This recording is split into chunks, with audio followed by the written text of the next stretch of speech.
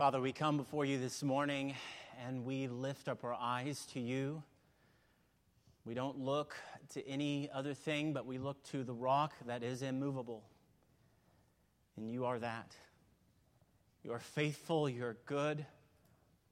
We have tasted your immeasurable grace, and we glory in your Son, Jesus Christ, who is the Savior of our souls. And so we don't come here this morning as though we are something, as though we are great, but we come before you, the one who is infinitely great and worthy of our lives. And so we lift our eyes to you, our rock. And may we lift our eyes to you, our rock, right now. And so we, in this, confess that we are desperately in need of you. We are in need of you in our families, in our homes, in our workplaces, in our schools, everywhere. And so we come worshiping you and confessing that you are the one that we need this morning. And so we pray that you would work in our hearts, that you would help Christ to be formed in us, that you would shape our thoughts, shape our attitudes, shape our faith. May we be conformed to the truth, to Christ our Lord. And may you help us, O Lord, to grow in shining the love of Christ, that through us the love of Christ would shine forth in and through us. Here as we gather this morning and as we go out from here in just a little while. And so may you help us to shine forth the love of Christ as you call us to do as disciples of the Lord Jesus Christ. And we pray that you would increase our faith. And there may be some here who do not know you this morning. We pray that they would look to you by faith and be saved. May they no longer linger, but even as they have seen and are hearing that Christ alone saves. Amen. And so may you grow us this morning and increase our faith, or even lead some to faith this morning, we pray. And so we come to you, we come to your word.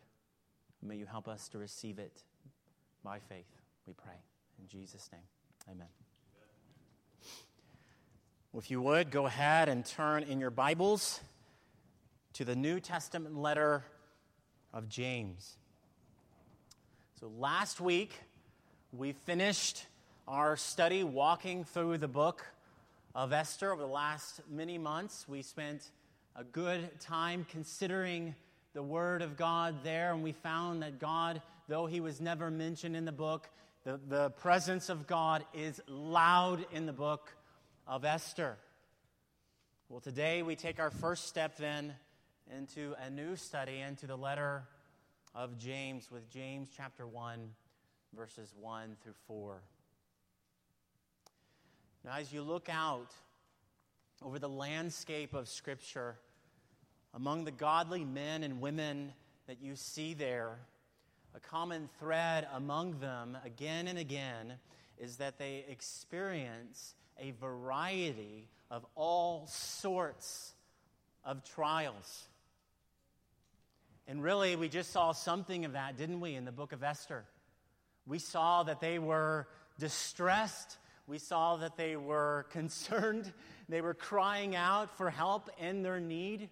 And so we certainly saw that very clearly in the book of Esther. But as you read the Word of God, it doesn't take long before you find instance after instance of the saints experiencing all variety of afflictions, of difficulties, of hardships, of sufferings, of temptations, of testings, and of trials. You cannot avoid it in Scripture. It is everywhere, again and again and again. Even in the verses that Megan read just a moment ago from Jeremiah, and we saw, and hopefully you were encouraged by the blessed man who trusts in the Lord. And what was he like? He is like what? Yeah, a tree planted by streams of water. But what did it say after that? What was he like when this came? Well, if you remember from the reading of Jeremiah 17, the roots of his tree go deep so that when the heat comes, and when the year of drought comes, when that year comes, he does not fear. Why? Not because the drought isn't bad, but because he trusts in the Lord. Amen. And because his roots go deep, his tree, what does it do? In the drought and in the heat, it remains green, and he does not cease to bear fruit. Well, whether you like it or not, or whether you maybe even now are even thinking about it or not, I can tell you for sure that if you know Jesus Christ this morning, heat is coming. Trials are coming. Drought is coming. And as we'll see here this morning in the book of James, that God is at work in them. And he is at work in all those things, forming and shaping you, that you would have roots that are not weak or small, but roots that go deep, deep, deep into the faith in God, so that even when the heat comes and when the drought comes, that your tree will be firmly rooted in Christ, and you will not cease to bear fruit. You will abound all the more, even when that comes. And that can happen. And so to see this then, let's begin this letter starting with verse 1. May God form and shape and mold us according to his inspired, true, and sufficient word this morning. James, a servant of God and of the Lord Jesus Christ, to the 12 tribes in the dispersion, greetings. Count it all joy, my brothers, when you meet trials of various kinds, for you know that the testing of your faith produces steadfastness. And let steadfastness have its full effect, that you may be perfect and complete, lacking in nothing. Now, as we begin here the letter of James, if you've ever read or studied this letter, whether you study it for your own personal growth, or you're a pastor, missionary, evangelist, or whatever you are, Bible teacher, you know that this letter is something like a bull. And I mean that. It's like a bull. It just kind of charges right on ahead. And so James, as we go into this book, what you don't need to expect is something that's light and he kind of just goes off here and there. He doesn't do that. He's not someone who beats around the bush, but he gets right to it. And he absolutely, and perhaps as we'll see, will make you rather uncomfortable, he does not hold back. When you would maybe want him to even. Could you just please kind of not say it that way? That hurts, And so James will just press on regardless. And so to that, I want to encourage you and even perhaps warn you to buckle up. Because once the gates open in this book, the bull, it just rushes out and onward until the very end of the letter. And so now, as we begin this letter, though, James, it comes to us as a different sort of letter within the New Testament. And so I say that because it's multifaceted.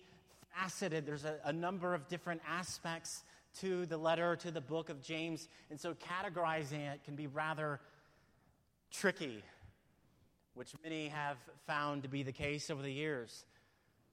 It has been called the Proverbs of the New Testament, and I think rightly so. because it is a book about wisdom. And not just a book about any general wisdom, but a book about wisdom, a fear of the Lord in Christ that just kind of encompasses everything. And it is to encompass everything in your life and is to be interwoven into every aspect of your life. Period. And so we see that within James, but we also see that James, he interweaves much of Jesus' teachings throughout the letter as well, and specifically Jesus' teachings on the Sermon on the Mount. And we'll even see that here in these opening verses. But if you want to summarize, what the letter to James or of James is about, I think this is a faithful summary, and many have said it is a book about genuine faith. Genuine faith. So if you want to summarize it, there's a summary for you. And so it's not a book or a letter like about fool's gold, if you know what I mean. So fool's gold is essentially a mineral that looks like gold, but it's not, right? Hence, fool's gold. You could be fooled to think it's gold when it's not, so it's fake. It's not real. Well, James is not okay with that. He doesn't want to have anything to do with fool's gold. He wants the real thing. He doesn't want a fake. He doesn't want a masked up form of Christianity. He doesn't want to have anything whatsoever to do with that. He wants you to be about following Christ, because if you know Christ, you're about following Christ. And he wants every aspect of your life to be about Christ. And so he's not about fool's gold. So if you don't like that, then maybe these next few weeks or months are going to be rather difficult for you. Because he's not going to apologize. Like I said, he's a bull. And so as we begin this letter, then it's appropriate to ask ourselves, what about you? Or even in view of verse 1, what are you? What are you? And so the question here comes specifically in view of that first verse, verse 1. And so there we find out a number of things, some basic things that we need to discuss because it is the Word of God. And so we find out right off who wrote the letter. And so as we look at this brief verse, we see the author was James. Surprise! But specifically, James, the half-brother of Jesus. So now there are three James that this could be referring to. And if you ever go to a commentary or two, you'll find that they indeed have, well, you would find maybe a chapter or two or even a whole book written on who wrote James. And so I'm summarizing a lot for you right now. And so there are three James that this could be referring to, and we can roll out the first James. So that's James, the son of Zebedee and brother of John, because he was martyred around 44 A.D., which was before this letter was written. So it wouldn't be him. And we can also rule out the second James, James the son of Alphaeus. We can rule him out as well because he was basically not known well enough to have been considered the author, though he was faithful nonetheless. And what we do know of James, son of Alphaeus, was certainly that he went out and preached the gospel.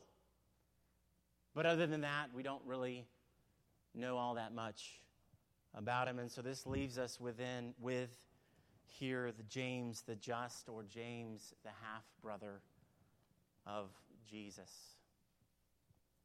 Now, if you'll remember, as we walk through the Gospel of John, maybe a year ago now, I can't even remember when we did that, but it was recently. If you remember, during Jesus' earthly ministry, James, along with his brothers, what didn't they do? They did not believe Jesus. You'll find that in John 7:5, which makes it incredible that we're reading this letter right now, right? So something changed drastically for James. After Jesus rose from the dead, in God's grace, Jesus, he appeared to James, and we see that in 1 Corinthians 15:7. You can look it up on your own. And James, along with Jesus' other half-brothers, they're half-brothers because Jesus was born of the Virgin Mary, conceived of the Holy Spirit, so they can only be half-brothers, that every one of his half-brothers became followers of Christ. Wow. You'll find that in Acts 1:14. And so James, after coming to faith in Christ, he went on to be a leader in the church in Jerusalem, and he went on to write this letter that we are studying here this morning. And as we see here also, this letter in this first verse was written to Jewish Christians. And so we get that easy enough from the 12 tribes in the dispersion. Now, and when you hear that, as you hear that, don't take that to mean that this book is not for you and me. It's like, all right, well, I'm done with Jimmy. You know, that's what some of the early church fathers called this book, Jimmy. Well, I'm done with Jimmy.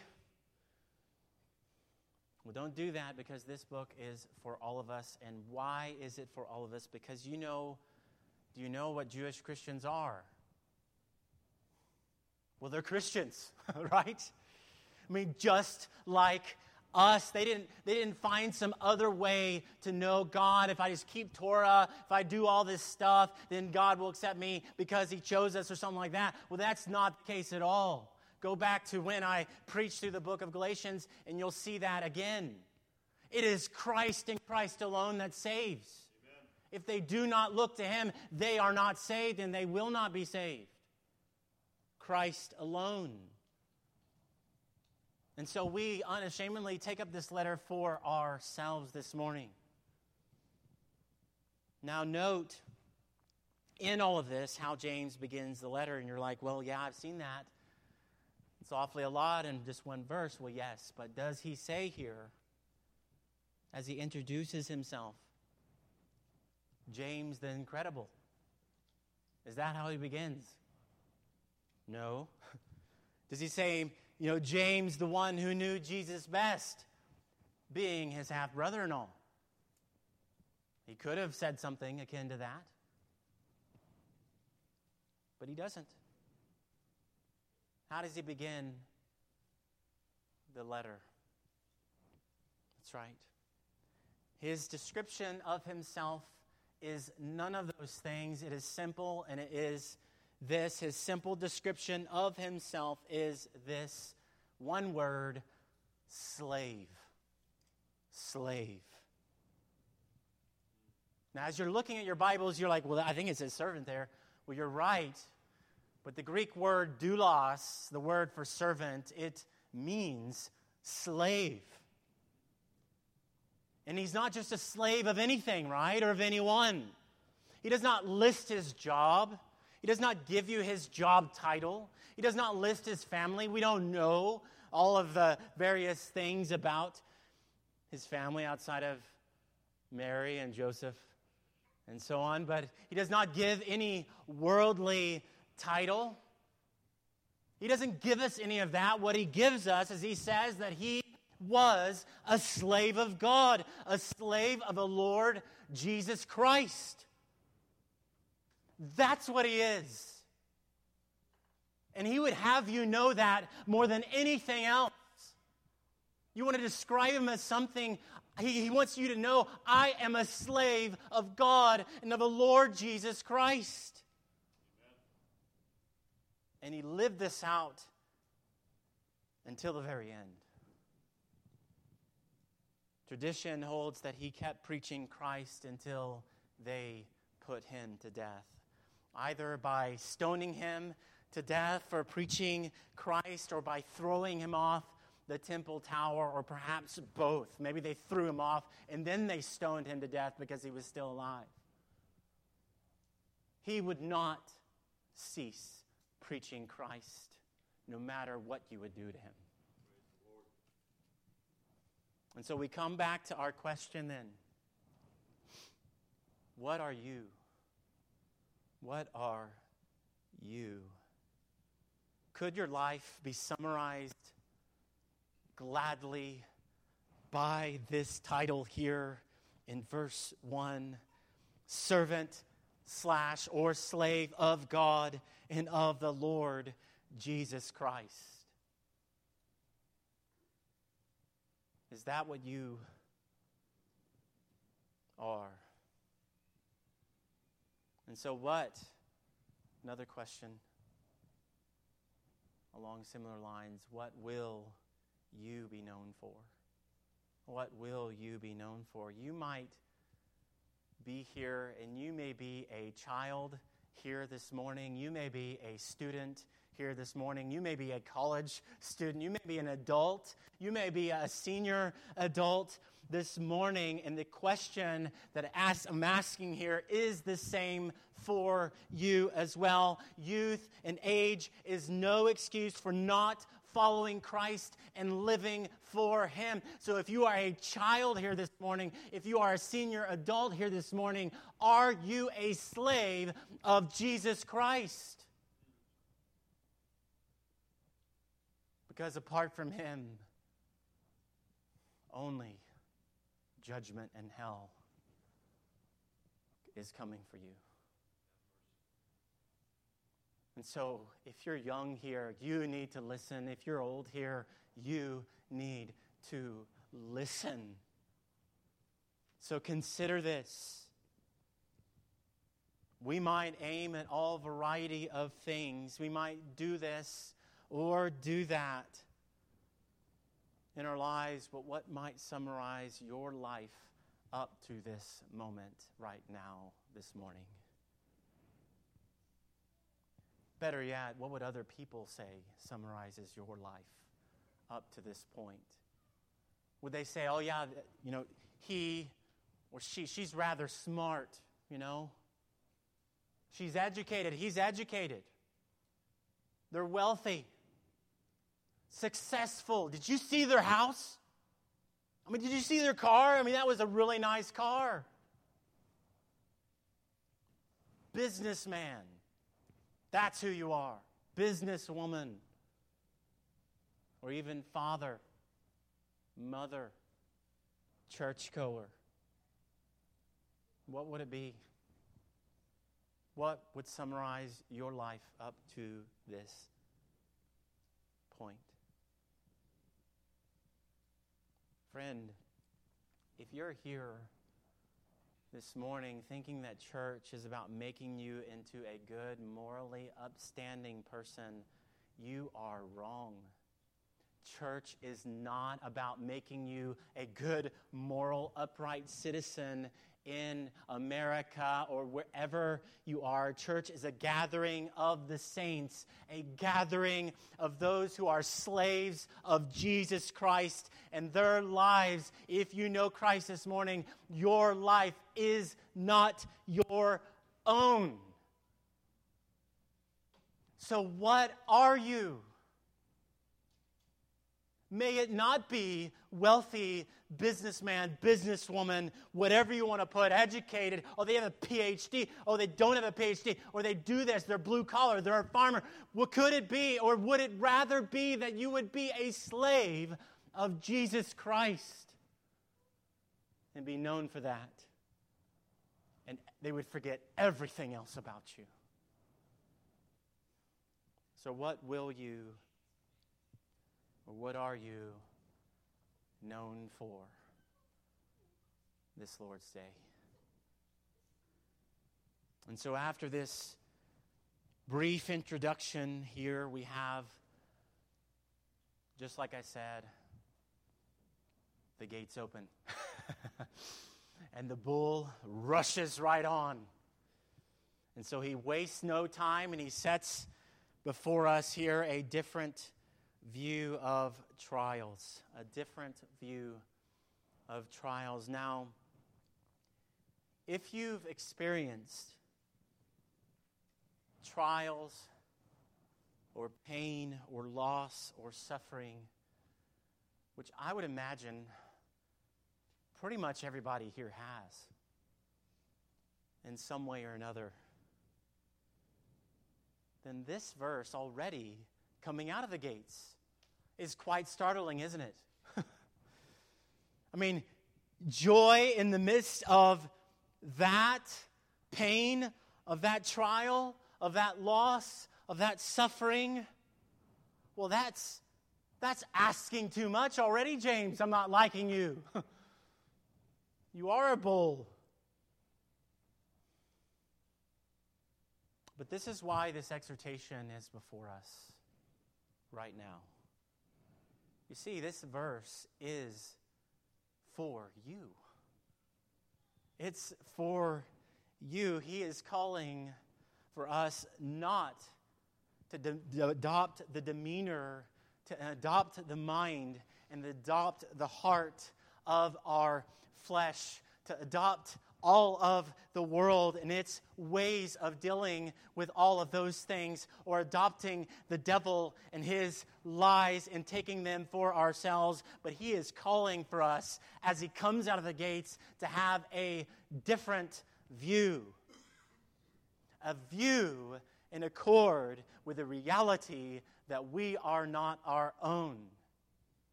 With who we are as slaves of our Master and Lord Jesus Christ. And so we need to understand something very important here as we look at these verses. And the first thing here is our theology will affect our spirituality. Our theology will affect our spirituality. Now, I did not just say a curse word for those who hear theology and they're like, oh, you just said a curse word. No.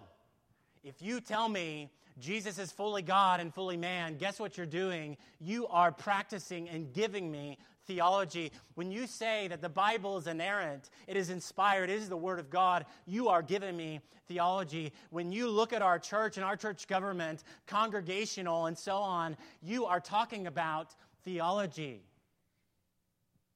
When you say that you know Christ by faith alone, by grace alone, through Christ alone, to the glory of God alone, you are talking theology.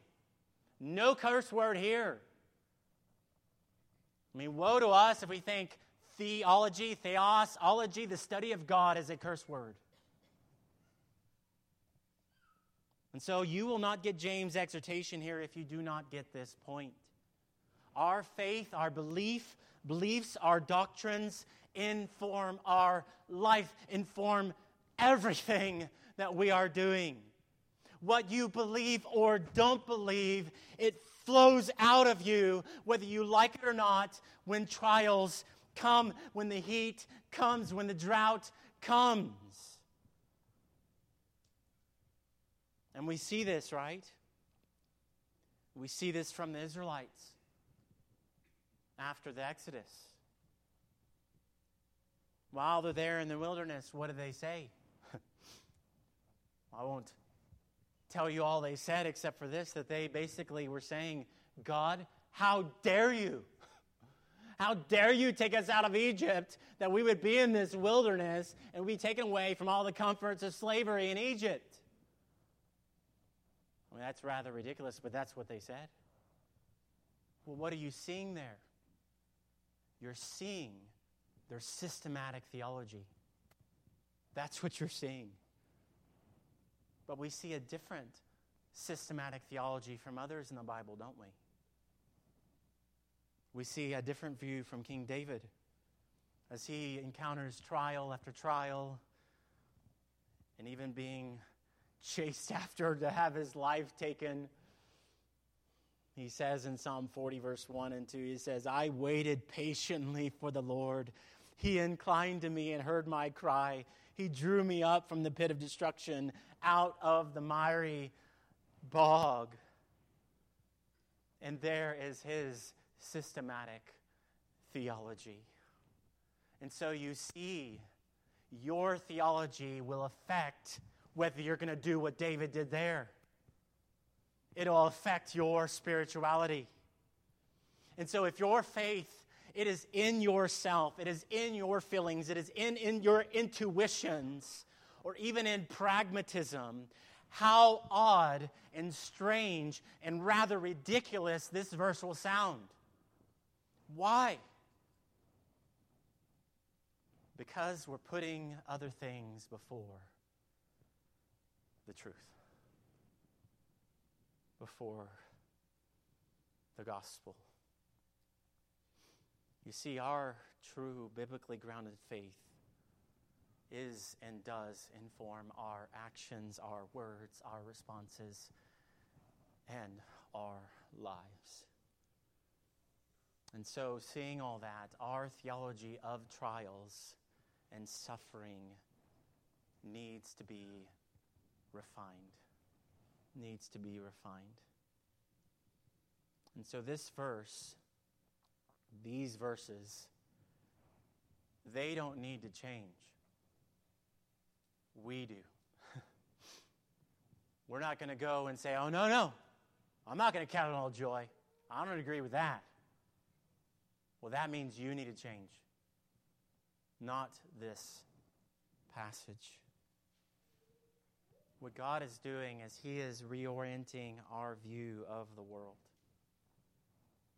This verse isn't saying trials aren't hard. It's not saying that if you're thinking, oh, well, yeah, that's what it's doing. It's not saying suffering isn't hard. It's not saying pain isn't pain. It's not saying hurt isn't hurt. It's not saying the sin-cursed world isn't the sin-cursed world. We're not going through trials after reading this verse and thinking, this is great. I love trials.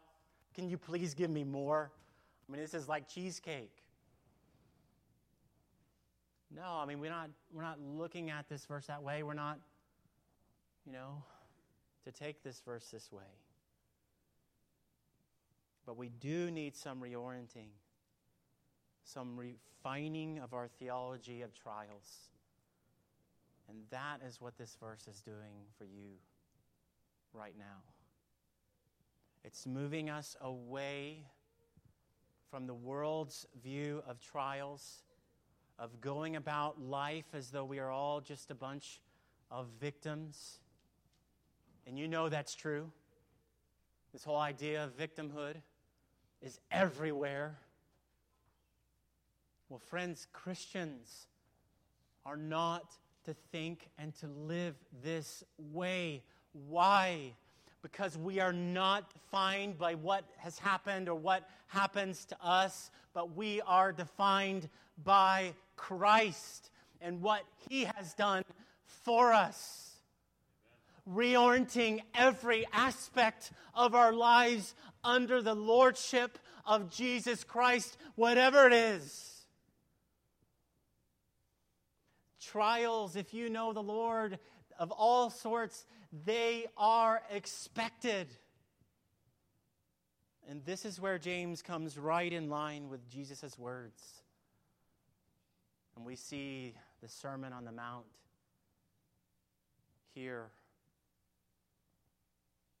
where Jesus, He said in Matthew 5, verse 10 and through 12, "Blessed are those who are persecuted for righteousness' sake, for theirs is the kingdom of heaven. Blessed are you when others revile you and persecute you and utter all kinds of evil against you falsely on my account. What are you to do?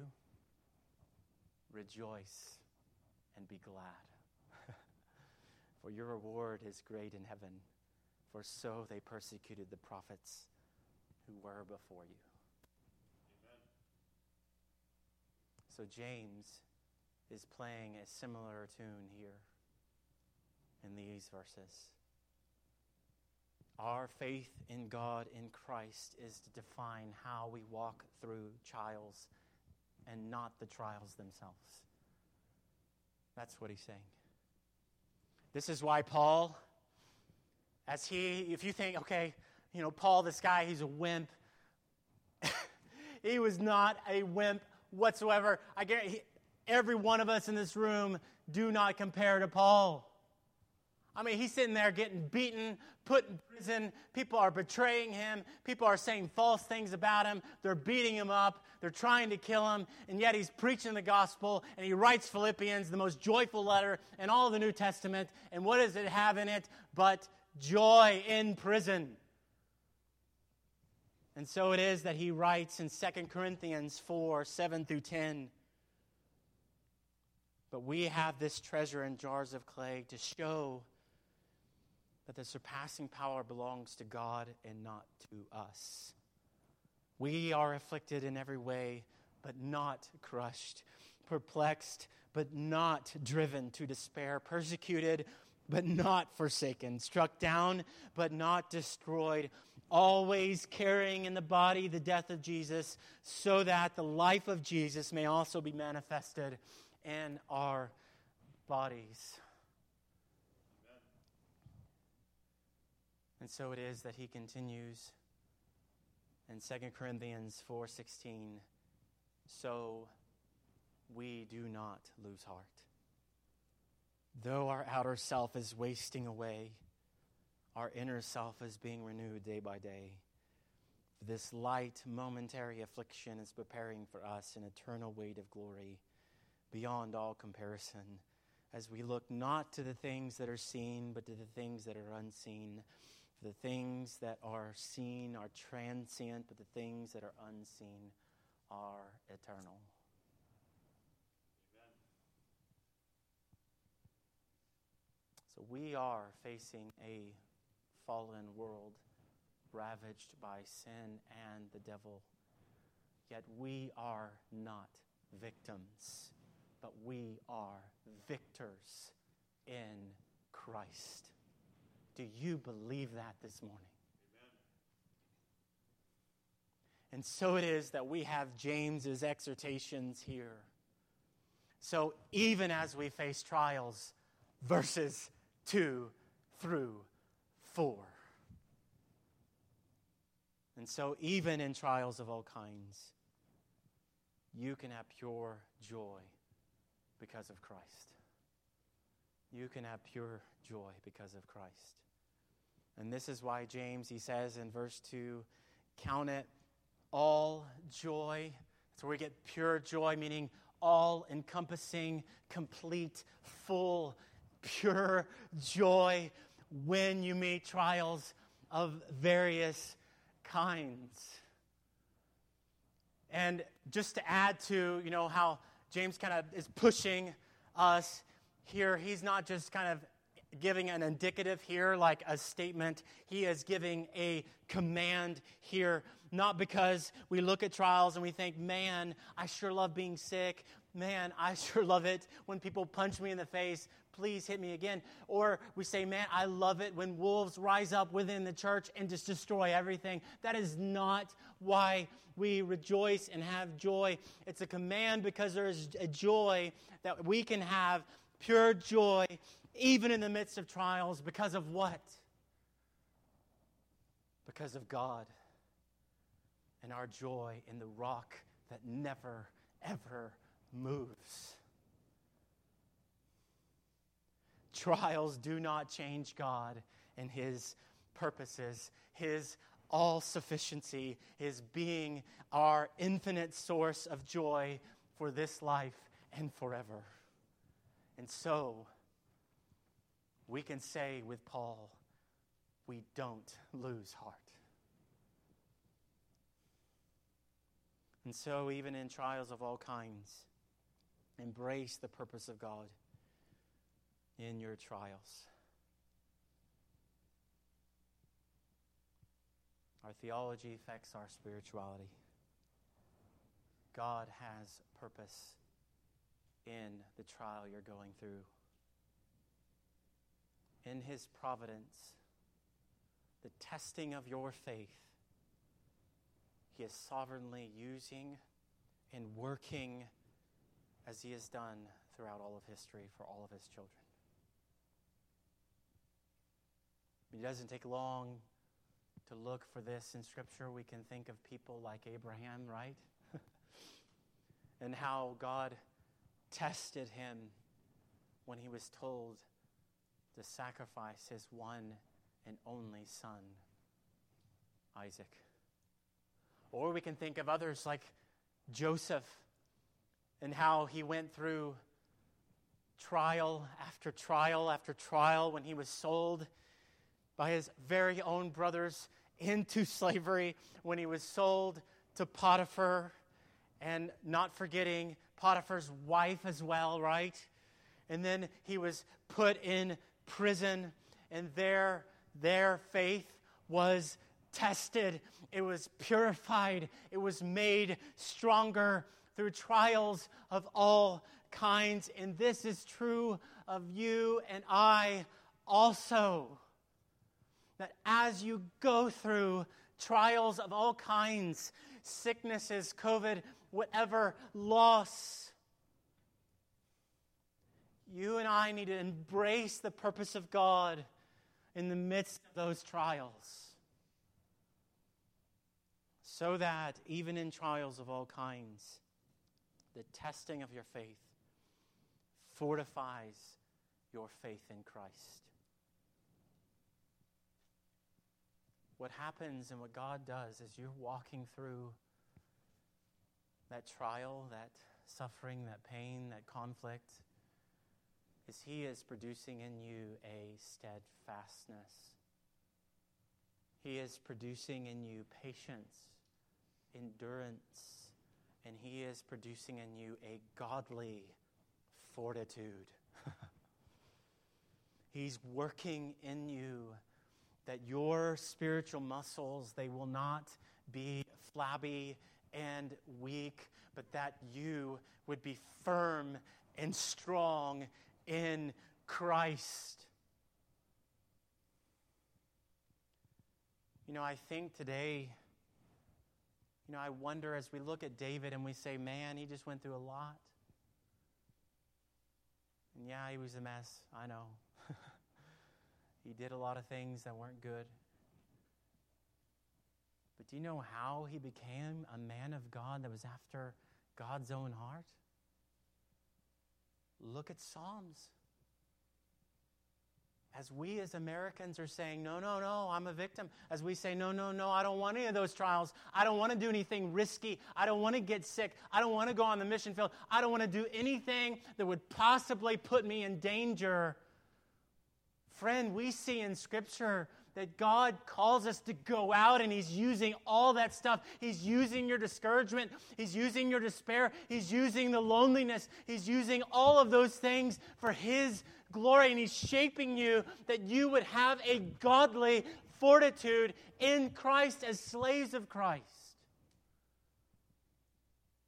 And so we look at all that, and could it be that we could count it all joy because we know what God is doing, even though it is so terribly difficult? And as we do it, James, he commands you again. And what does he command? He commands, let it have its full effect. Not an option. He's saying, do it.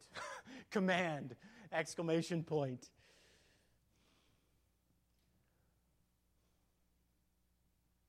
So your tree is not to be a tree with roots that falter when heat comes and when the drought abounds. God, He is working in you when you're going through all that. And I know it's hard. I've been there too. He is working that your roots, what's happening is they are going deeper and deeper into Christ, that you might be solid oaks of Christ likeness. You may be oaks of God exalting fortitude. So as you hear all of this,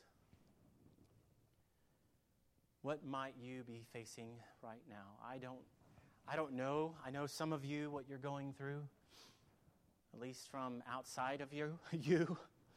I know some of that. But let me say that what you're going through, it may be big or it may be small, but I want to exhort you, not because I'm exhorting you, but because the Word of God here is exhorting you to see God's purpose in it. It might be that you're sick.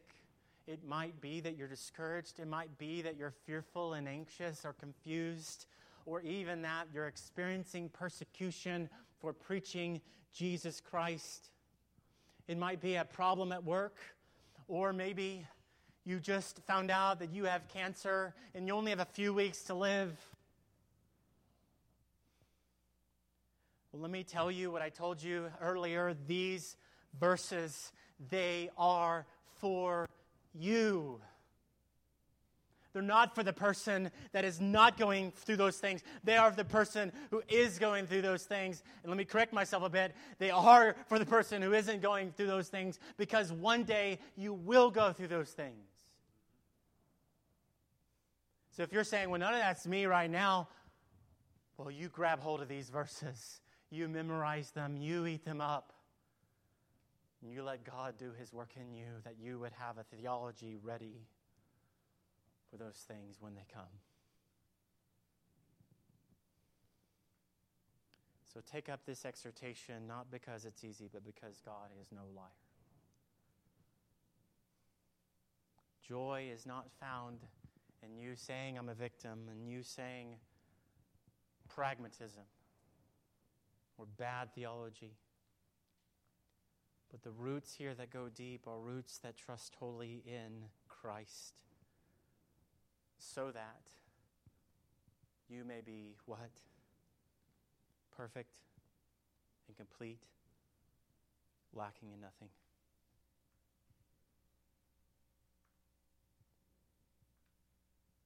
Like I said a moment ago, when I look back over my life, I find this to be true as well.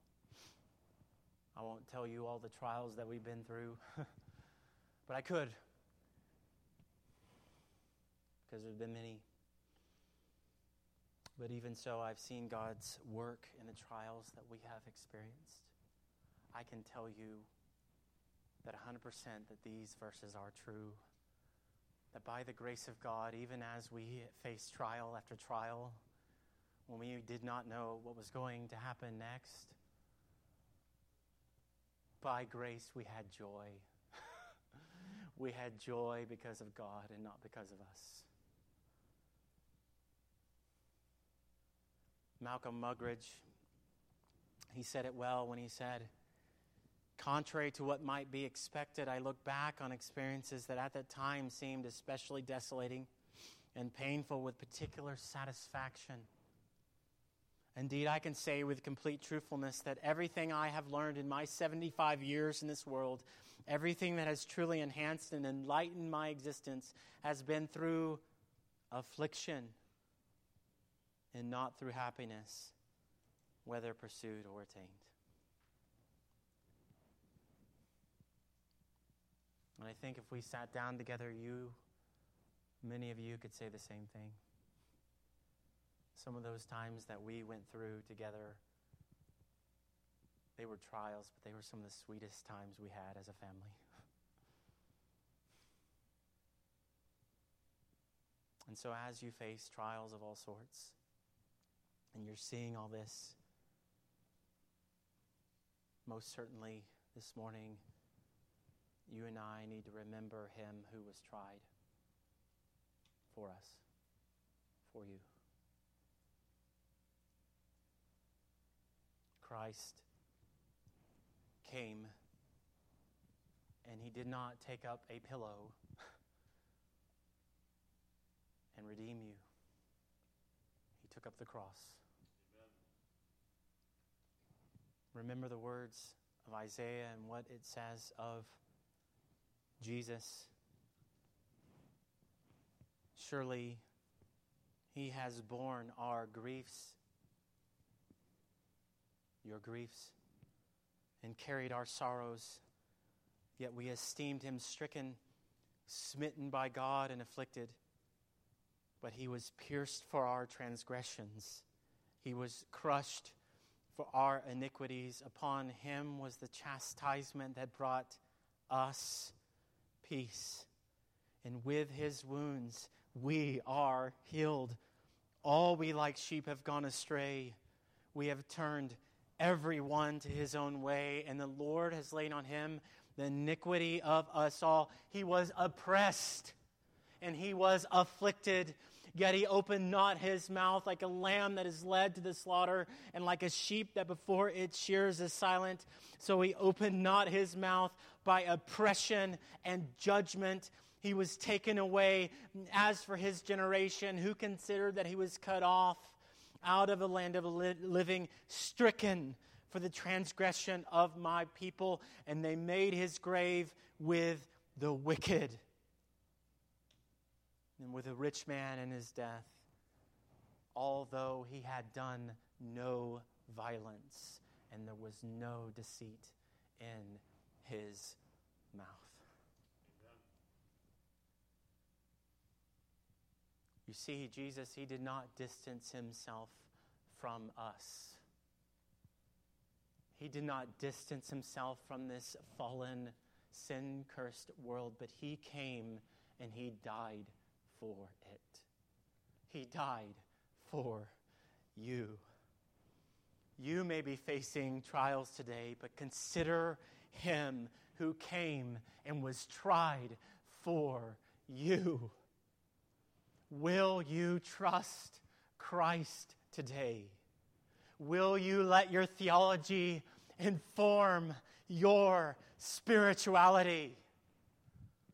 That's what James is calling for. Believe and follow your Lord who is tried for you. Or if you're here and you don't know Christ this morning, believe and put your faith in Christ who came and died for you.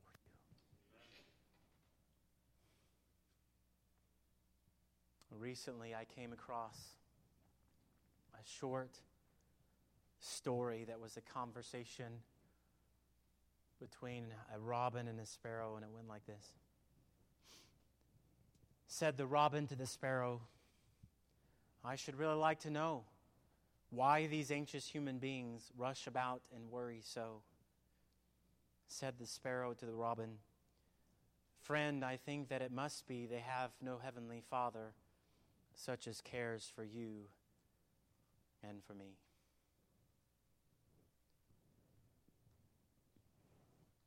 This morning, whatever you are going through, remember him who was tried for you and know that you have a heavenly Father who cares for you and has purpose for you in those trials that you're going through right now. Because he does. Amen. He does. So take up these verses this morning and face trials with joy, seeing God's purpose and knowing that God is forming Christ in you. Because he is. Let's pray.